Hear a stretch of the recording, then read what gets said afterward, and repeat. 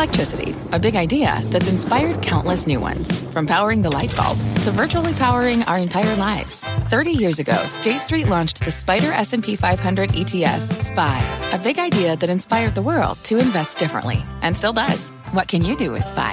Before investing, consider the fund's investment objectives, risks, charges, and expenses. Visit ssga.com for a prospectus containing this and other information. Read it carefully before investing. SPY is subject to risks similar to those of stocks. All ETFs are subject to risk, including possible loss of principal. Alps Distributors, Inc. Distributor. You're listening to The Exchange. Here's today's show.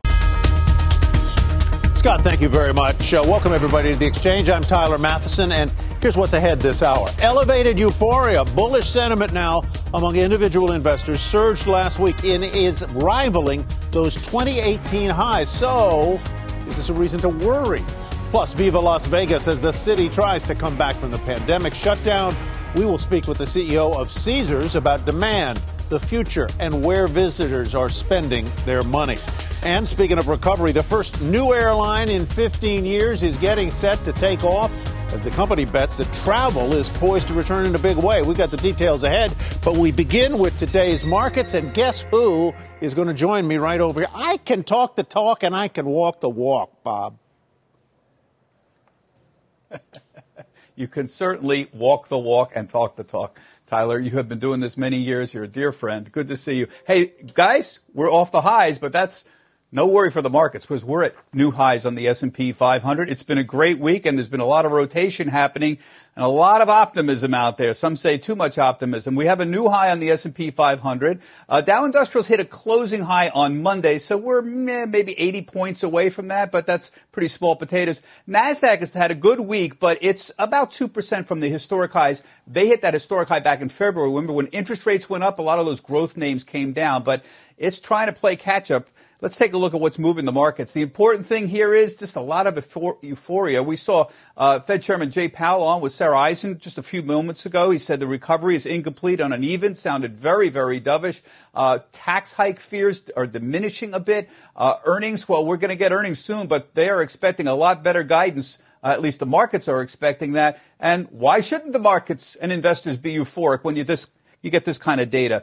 Well, here's what's important. Look at the sectors here. The rates have been trending down in the last few days. So technology stocks, consumer discretionary stocks that were hit hard in February on rate hikes, they've made a comeback. So we're getting rotation, another round of rotation. And those value names, the energy stocks, the bank stocks, they've been faltering a little bit. Not a lot, but enough to see a notable rotation. What's a rotation? Well, those mega cap names, those mega cap tech names that got killed in February, down 15, 20%. Guess what? They're all making a comeback. We have new highs once again on Alphabet. Apple, not a new high, but look at these nice moves with the S&P up about 2% this week. Microsoft essentially is at a new high. Facebook moving up big. Even the chip stocks have moved up. So rotation coming back, tech's coming back. Remember, we're going to get some inflation news in the next couple of days. That'll determine whether this tech rotation continues. Guys, back to you. All right, Robert, thank you very much. The Federal Reserve Chairman Jerome Powell speaking with our Sarah Eisen during the IMF seminar on the global economy just minutes ago, and he reiterated the Fed's steadfast commitment to asset purchases throughout the recovery. The recovery, though, here remains uneven and incomplete. What we've said about our asset purchases is that they would continue at the current pace until we see substantial further progress toward our goals. And that will really mean actual progress. We're not looking at forecasts for this purpose. We're looking at actual progress toward our goals. So we'll be able to measure that. That's inflation. It's also the indicators of maximum employment.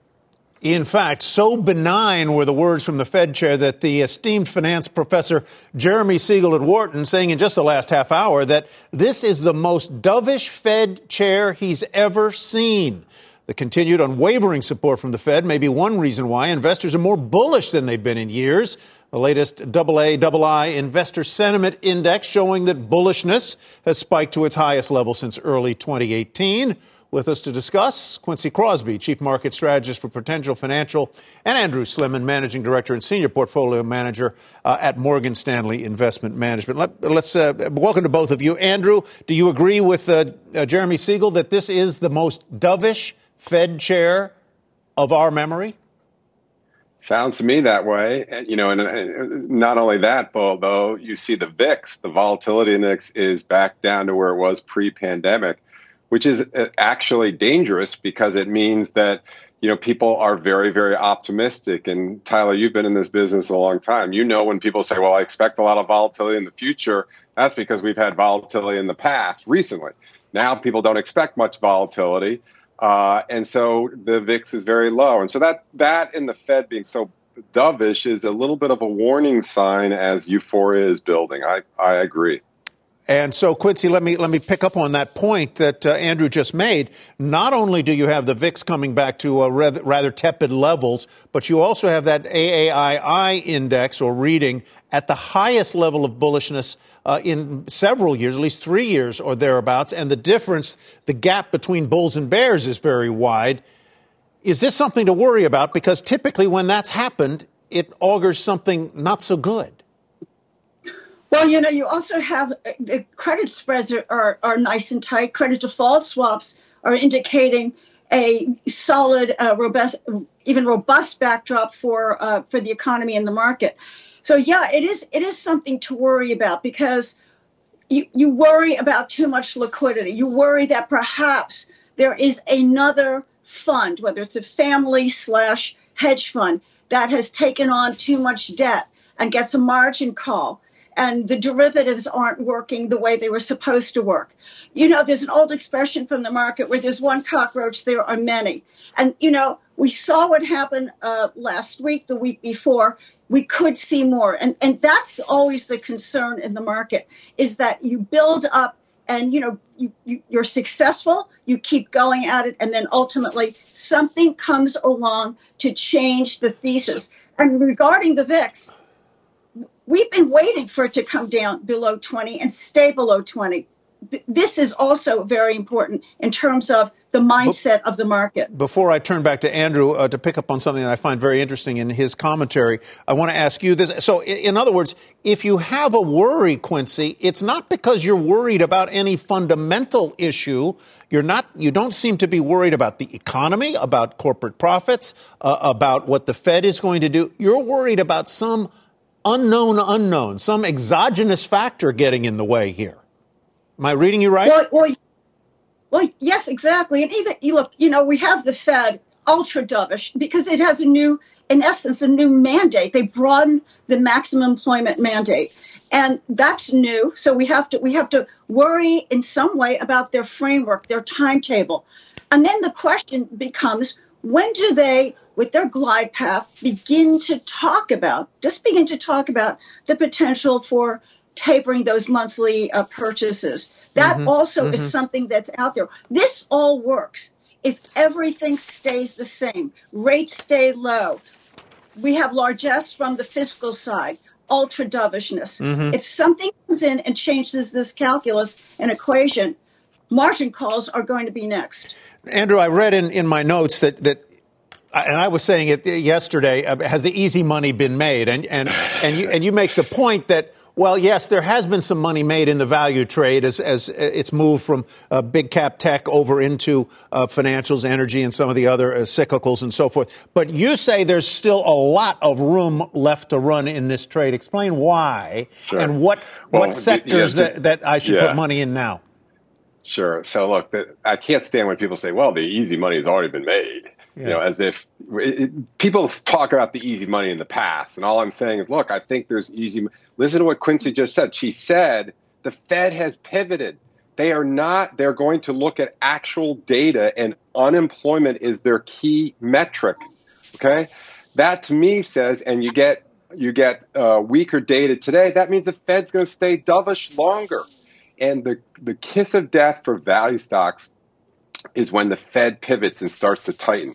So in my opinion, you have a long way to go in terms of value, because as much as value always outperforms off the low coming out of recession, it actually didn't start outperforming this go-round until the fall when it was clear there was a vaccination in front of us. So there was a delayed response to value, financials, materials, industrials, energy, working. Okay. And that means that it has not repriced back to where it normally does coming out of recession. It's still very cheap. But the big however here is unlike 2010, 13, 18, when the Fed was quick to pivot, and Janet Yellen already admitted they made a fiscal monetary policy mistake. They have said they're going to sit on their hands for a lot longer this go around. Yeah. So I think there's a chance that value could actually take the mantle from growth and be an extended period of outperformance, not just kind of repricing back to where it normally is. Andrew, thank you so much for that explanation. Quincy, great to see you as always. We appreciate your time, both of you. And more than 1.2 million air travelers went through TSA checkpoints yesterday. That made it the 28th consecutive day of 1 million plus travelers. And just as demand ramps up, a new airline is taking flight, the first new commercial airline to launch in the United States in 15 years. Phil LeBeau joins us now with the details. Hey, Phil. Hey, Tyler, say hello to Avelo. Avelo is a new mainline airline, and you're correct. It's really the first one since Virgin America started back in 2007. Avelo Airlines, just 3 737s are in the fleet right now, but they're going to be adding 3 more this summer and then steadily growing. It starts flying on April 28th. Targeting underserved markets. We're talking about places like Grand Junction, Colorado, Ogden, Utah, Eugene, Oregon. There are going to be flights to 11 cities in the western U.S. So here's the flight plan, if you will, for Avelo.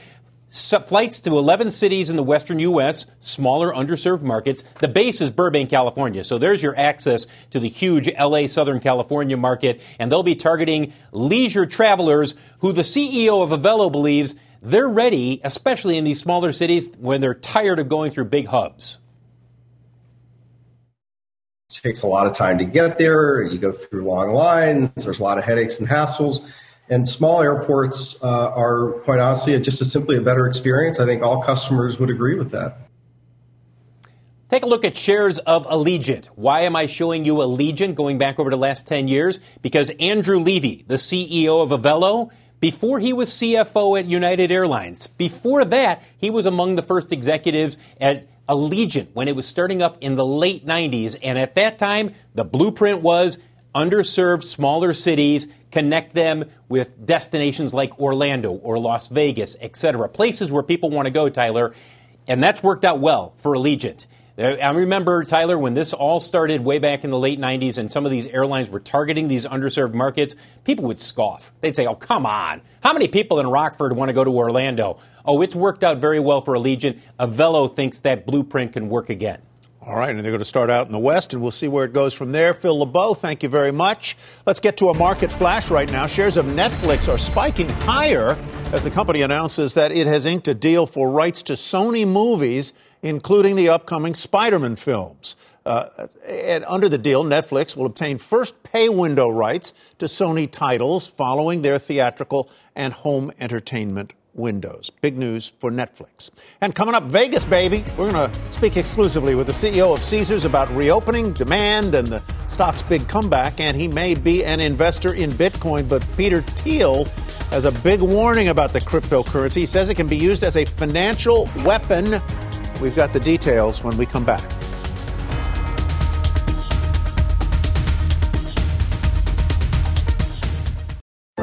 What's on the horizon for financial markets? At PGIM, it's a question that over 1,400 investment professionals relentlessly research in pursuit of your long-term goals. Specialized across asset classes, but united in collaboration, our teams provide global and local expertise. Our investments shape tomorrow, today. Pursue your tomorrow with PGIM, a leading global asset manager.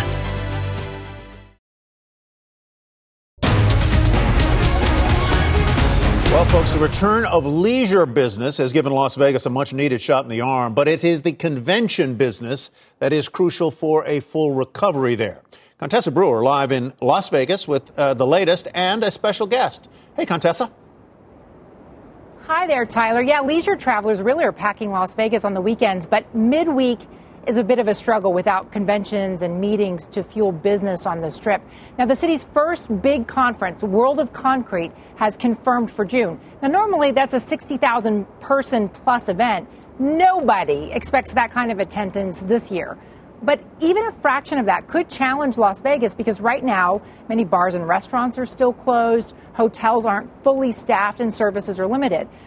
Companies want more clarity on COVID restrictions in order to plan appropriately.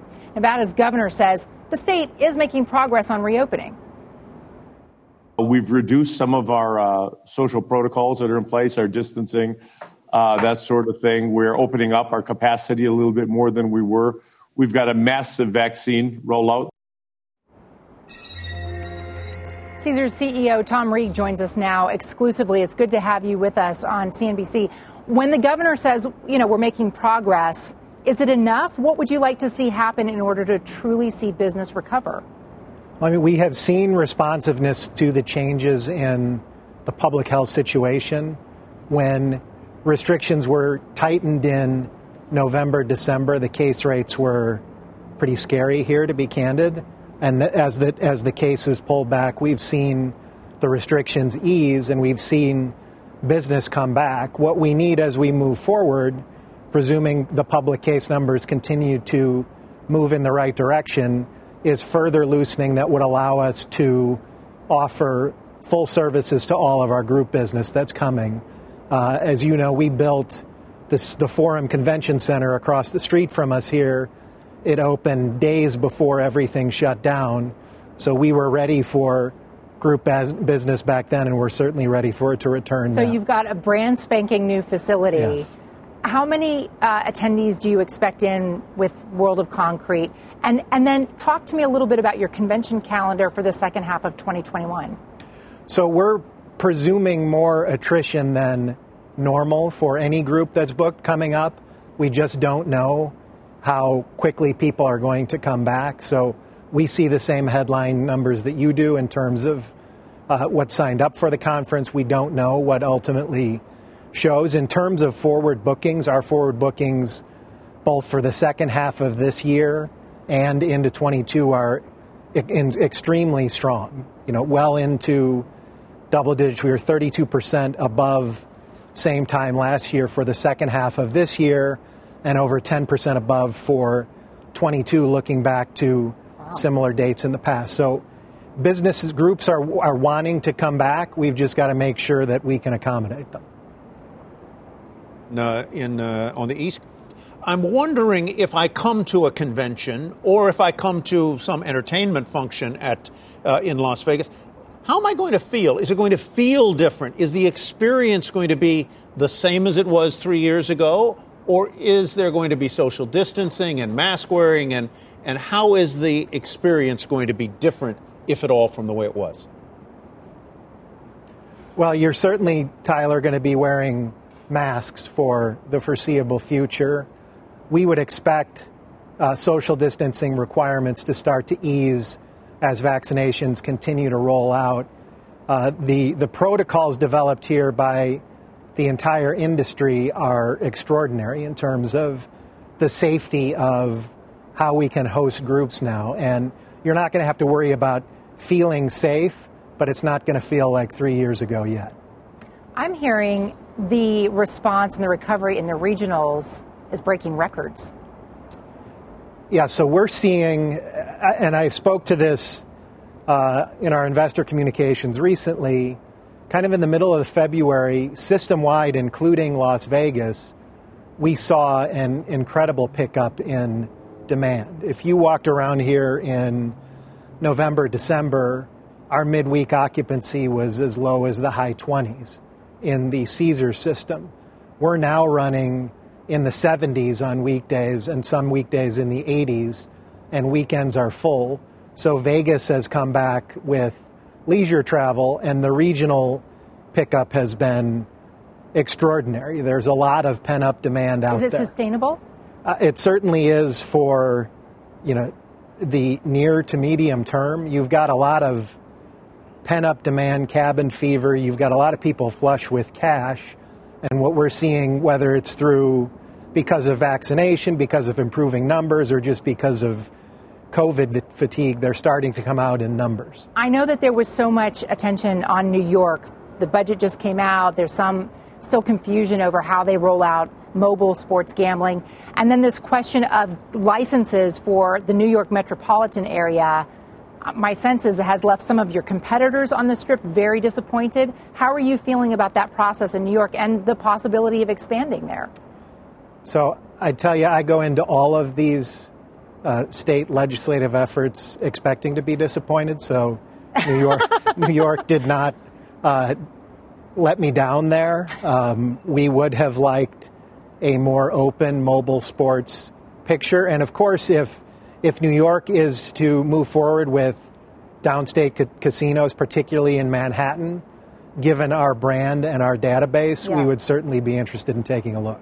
I think it's really interesting that you're doing that. I didn't want to let you go without mentioning, we were expecting the deal with William Hill to close potentially this week. It hasn't happened yet, and I know because of that you don't really want to get into a lot of detail, but the landscape for sports betting and iGaming, are you as optimistic as you were the last time we talked? Yes. I mean, I've said repeatedly that this is the biggest growth opportunity that this space has seen in 3 decades, really since the regional riverboat casinos started to be legalized. We see huge opportunity in sports and online, and we think when we close the William Hill transaction, we have all the tools to be a leader in the space. All right, I'm waiting for word on that with bated breath. Us Tom too. Reeg, thank you very much for joining us today. Great Thank to see you in Contessa. person in Las Vegas. How do you like them apples, Tyler? That is great. It's good to hear, and there is, I'm sure, people want to get out. They just do. They want to be among other people. People need people. Contessa, thanks. And Contessa will be in Las Vegas apparently all week long, which is really just one more day, but that's great. And tomorrow on Power Lunch, she'll have an exclusive sit-down with MGM Resorts CEO Bill Hornbuckle. Meanwhile, coming up right after this, top value investor Bill Nygren of Oakmark says there's still plenty of bargains in the market despite prices being where they are, namely records. We'll tell you where he sees those bargains. And the big driver shortage of 2021 is leading to an epic battle between Uber and Lyft. The Exchange returns after this.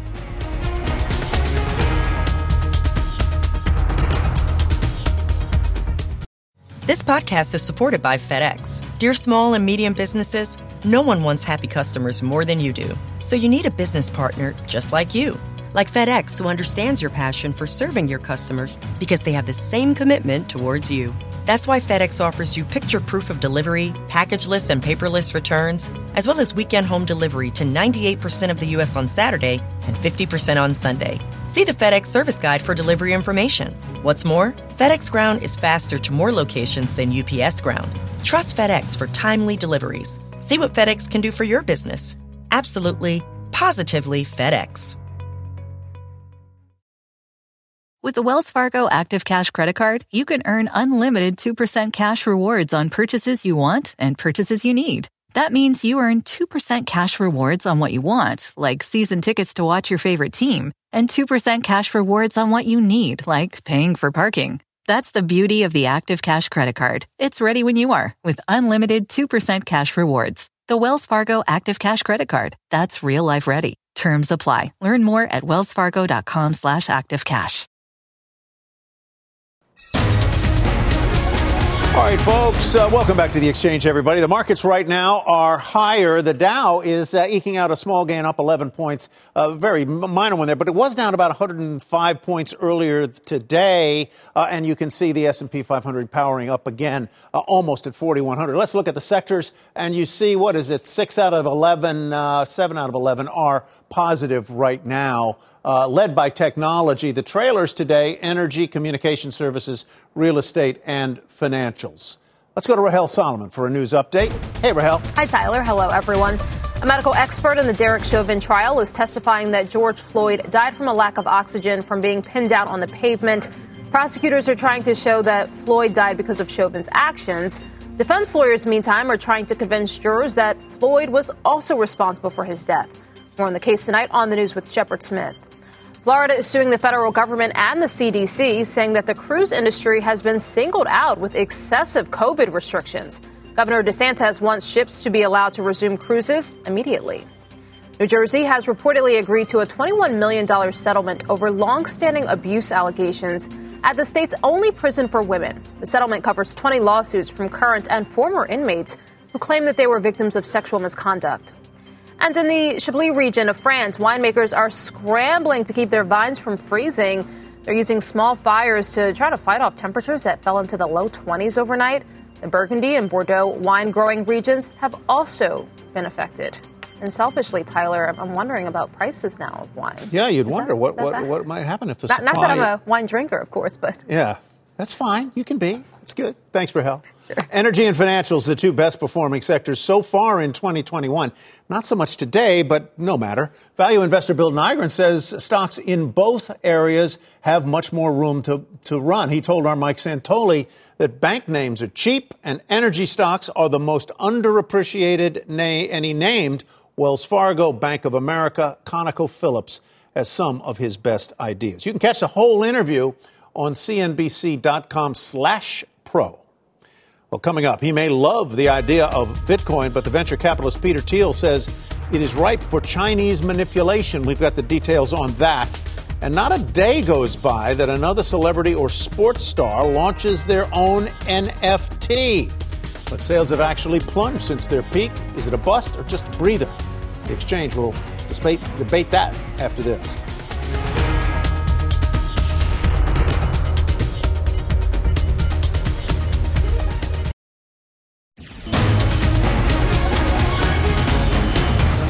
Let's catch you up on a few stories that should be on your radar. It is time for Rapid Fire, and here to help us break down the headlines, Frank Holland, Deirdre Boza, and Mike Santoli. Topic number one, folks, the billionaire investor and PayPal co-founder Peter Thiel sounding an alarm on Bitcoin. Speaking at a Nixon Foundation event, Thiel said, quote, "I do wonder whether if at this point Bitcoin should also be thought of in part as a Chinese financial weapon against the U.S. It threatens fiat money, but it especially threatens the dollar." He says he's not against cryptos, but that the government should take a closer look at why China is long Bitcoin. Bitcoin higher again today, up nearly 700% in the past year. Michael, explain this to me. How would China use Bitcoin as a weapon to weaken the dollar? Well, I think, the general premise here is that Bitcoin's ascendance does come at the expense of the dollar's role as the world reserve currency. So if, in fact, China had some kind of participation in that trend where the U.S. dollar is not as central to the world financial system and economy as it was before, and meantime, if, in fact, official Chinese authorities are owning Bitcoin and benefiting from its appreciation, it could, tilt the financial balance of power, I suppose. It is interesting here because, of course, Thiel is very much an advocate for cryptocurrencies and Bitcoin as well. He's more or less pointing out that this becomes a little bit disorderly in terms of a power relationship thing if the ultimate destiny of Bitcoin that the true believers see out there for it as sort of overtaking to some degree existing currencies, would have other unintended consequences. So Deirdre, you spend a lot of time in these circles and know a lot about this, so you're going to have to educate me. I get that Bitcoin is an asset that can go up and down, but does that very fact make it less likely to be a store of value or a currency that can be used in exchange to buy and sell things? I think the idea of it as a store of value is building, even though it is volatile. You've seen this massive run-up, but Tyler, I do spend time in technology, but I also spent a lot of time living in China, and I know that it's very hard to argue that China is long Bitcoin. In fact, China sees the cryptocurrency as a bigger threat to the Communist Party, I think, more than it's worrying about it as a threat to the U.S. dollar. What they are interested in is the technology behind Bitcoin, blockchain. You had earlier this week China coming out saying it's going to be launching its own digital yuan. That may be where the real threat is. China is moving quickly on this technology.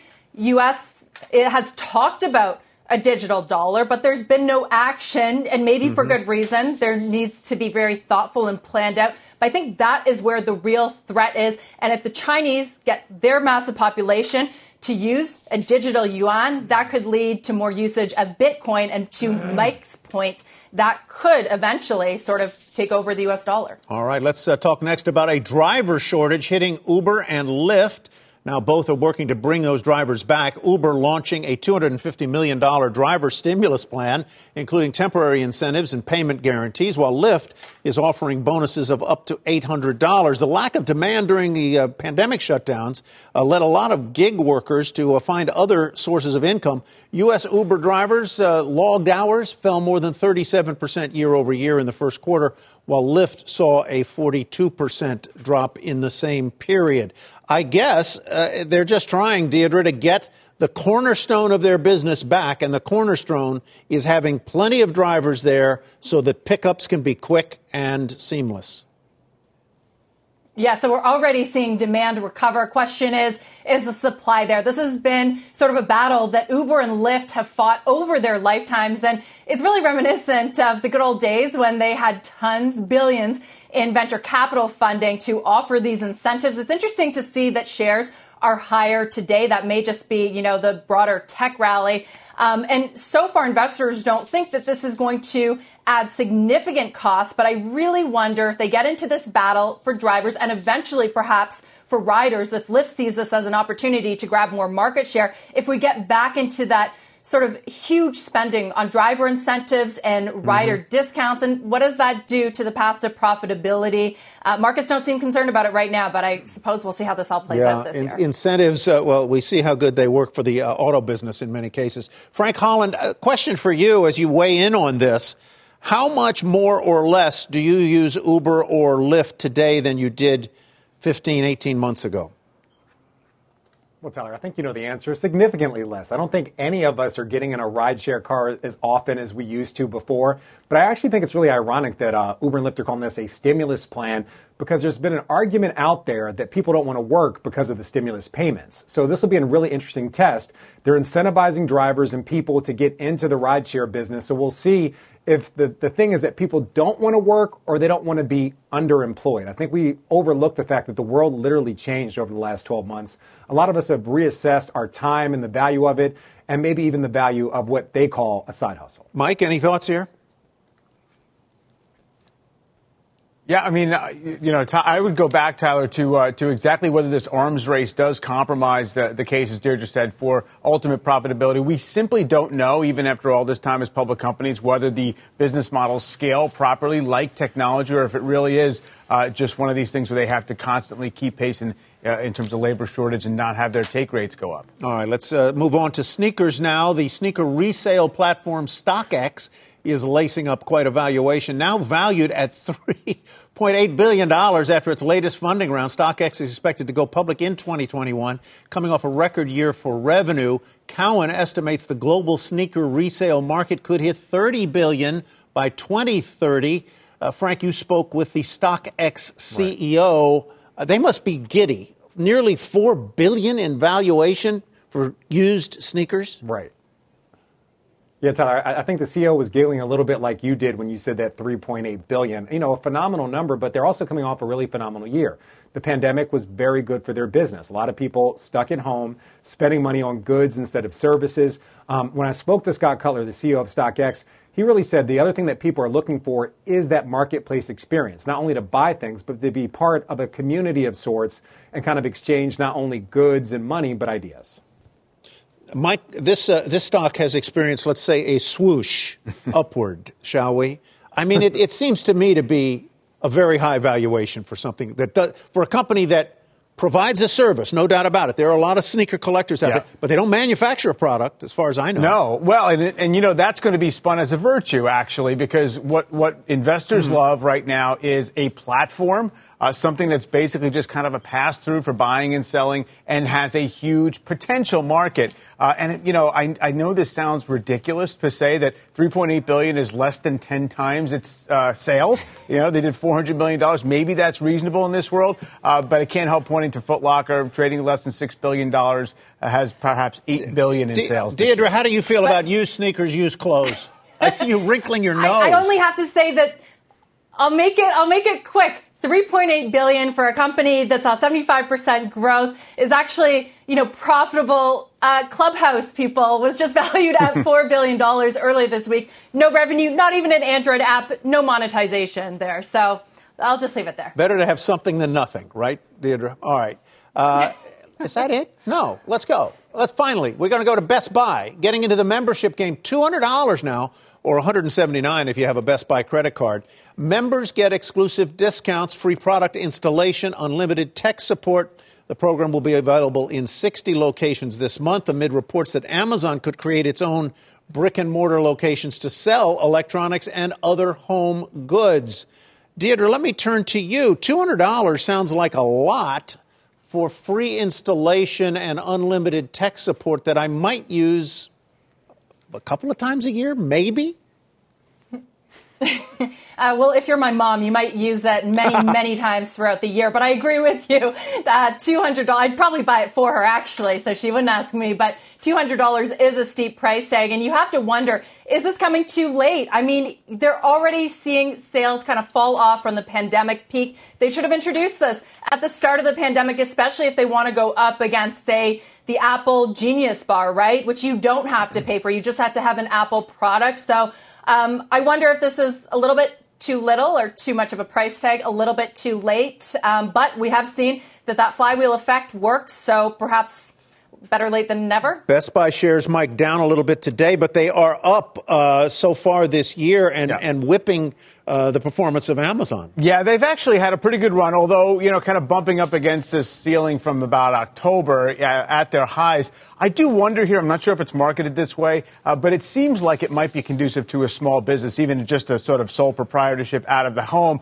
have somebody be your IT support, kind of like Staples and Costco do rely on small businesses to kind of pay those membership fees and then get more of an unlimited service, as opposed to an individual. I'm with you, Tyler. Can't imagine how much of a power user you'd have to be as an individual to really, make good use of that service. Frank, I think we're all sort of circling around the price point here. Yeah, Tyler, I'm going to paraphrase an old saying. This is a day late and about $100 just too long. Maybe $100 I would think about it because the tech support's fantastic and a lot of us have bought laptops and new TVs and TVs that are streaming enabled, but $200 seems like a lot of money. Yeah, but Deirdre, you made a great point. If I could buy this for my mother-in-law and my father-in-law, it would be a great gift. I'll tell you. Thanks, guys. Deirdre, Frank, Mike, appreciate it. And still ahead, deafriendly.com helps users find, rate, and review deaf-friendly businesses, while also seeking to help businesses become more accessible to their hard-of-hearing customers. We're going to talk to the founder, Echo Greenlee, next. And a quick programming note, CNBC's new show, Tech Check, premieres at 11 Eastern on Monday. Carl Quintanilla, the aforementioned Deirdre Bosa, and John Ford, and Julia Borston, they're going to take you inside all things tech. Join us on Monday. They will be joined that day by Uber's CEO, Dara Khosrowshahi. The Exchange will be right back.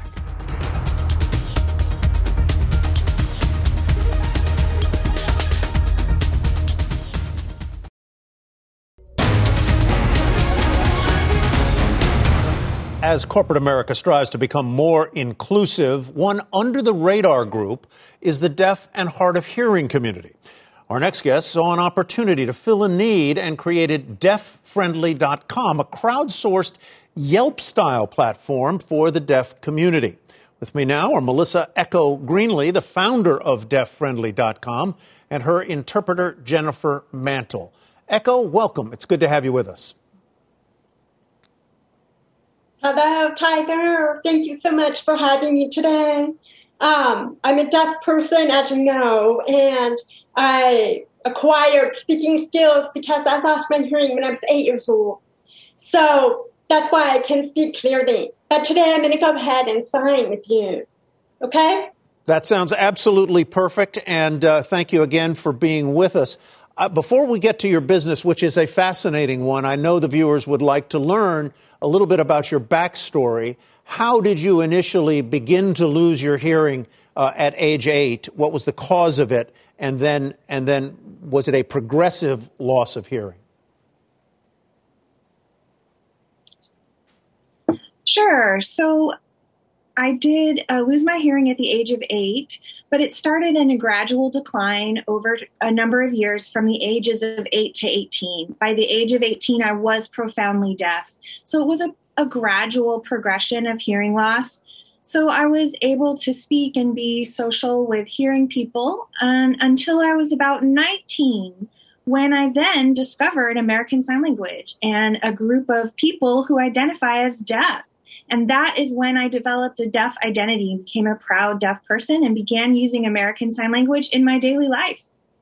Was the cause of your hearing loss a virus or a genetic issue? What was it? Actually, no. There was no traumatic injury or illness. It just started to decline very slowly and gradually for unknown reasons.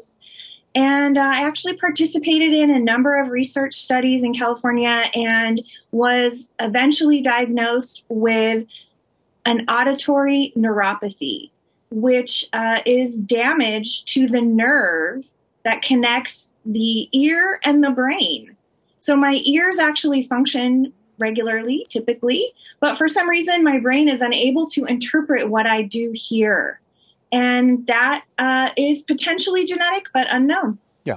So I was very interested to learn that in the United States alone, there are 48 million deaf and hard of hearing people. And like you, I would sense that in daily living, they are underserved by the kinds of things that TripAdvisor or Yelp would do to help them identify businesses that go out of their way to welcome the hard of hearing and the deaf. This was your idea. What do you do? How many people are you reaching? And how do you recruit people to send you reviews of businesses? Yes. So one of the biggest challenges for deaf and hard of hearing people in places of business is that people are not aware of how to serve us. They have no idea how to work with deaf and hard of hearing people. So I was thinking, how can I teach the world to become more accessible to me and my community? So something that I've noticed is that businesses are very attentive to the reviews that they receive. So I thought this was a great way to, in turn, educate individuals and get their attention about what is needed from them for our community and how to serve us better through these reviews. So that's the reason why I decided to found a review platform that actually is educating businesses about how to become more deaf-friendly and more accessible. And you're right, there are 48 million deaf and hard of hearing people in the United States. And that's about 12% of the total population. That's a large demographic and a large market. Yes, and so as our businesses need to pay attention to us. And as our population ages, I assume, obviously more people will slip into the hard of hearing category. So if I'm a user of Yelp, let's say, or TripAdvisor, I know the kinds of things that businesses might be rated on: the service, the food, did they get my order correct, and so on and so forth. I assume you do all of that on your website, but you must be looking for other things that are of particular importance to the deaf and hard of hearing. Give me some examples of what you grade them on. Certainly.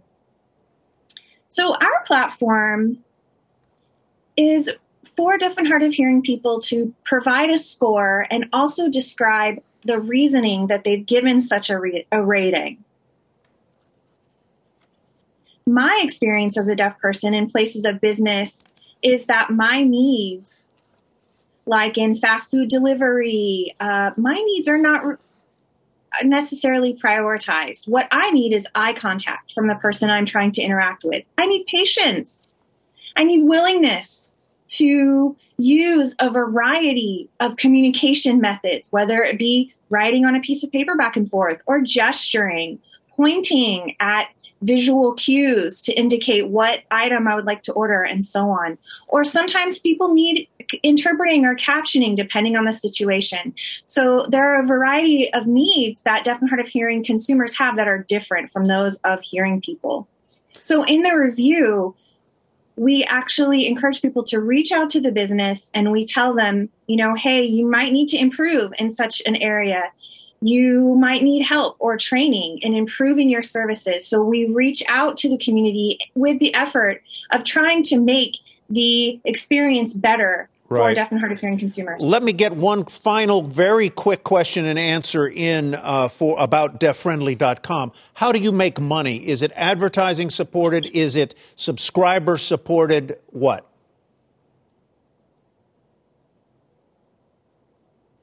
Deafriendly.com is a nonprofit, but what we also do to earn money is provide trainings. We have some businesses that do ask for consultation, and we provide trainings to their staffs on how to become more comfortable with deaf and hard of hearing customers. And that is how we earn some revenue. Both of you, thank you so much for this time you spent with us. We enjoyed it. I think we educated a lot of people about something they didn't know anything about. Melissa Echo Greenlee and Jennifer Mantle, the interpreter. Deafriendly.com is the website. Thank you again so much. Thank you. Thank you. And that is the gesture for thank you, I'm told, in American Sign Language. Thank you very much. Yes, it is. Good. Thank you. All right. I got it right. Still ahead, NFT sales have plunged since February, sparking the bust or breather debate. We will take a look at the wild ride for non-fungible tokens. Next, fungi coming up.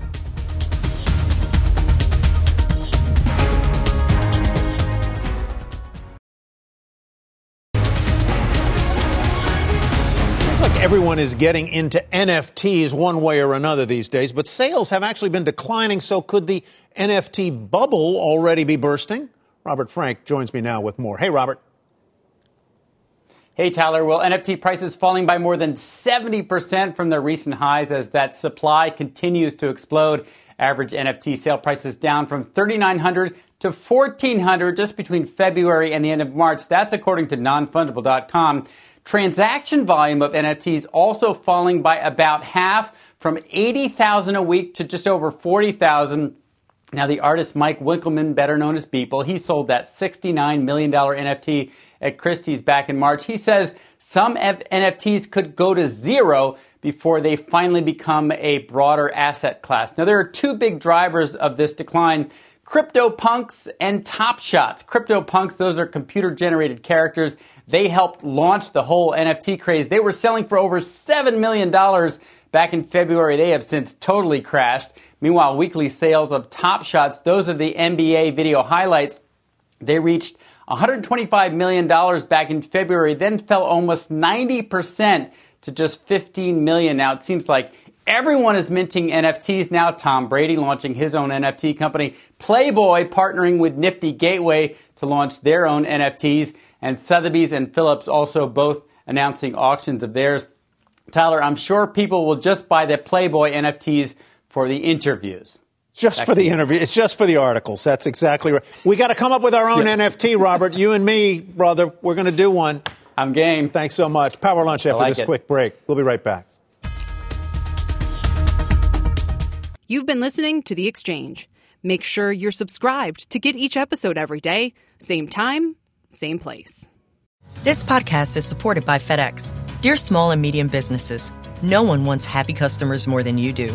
That's why FedEx offers you picture proof of delivery, packageless and paperless returns, as well as weekend home delivery to 98% of the U.S. on Saturday and 50% on Sunday. See the FedEx service guide for delivery information. FedEx Ground service is also faster to more locations than UPS Ground. See what FedEx can do for your business. Absolutely, positively FedEx.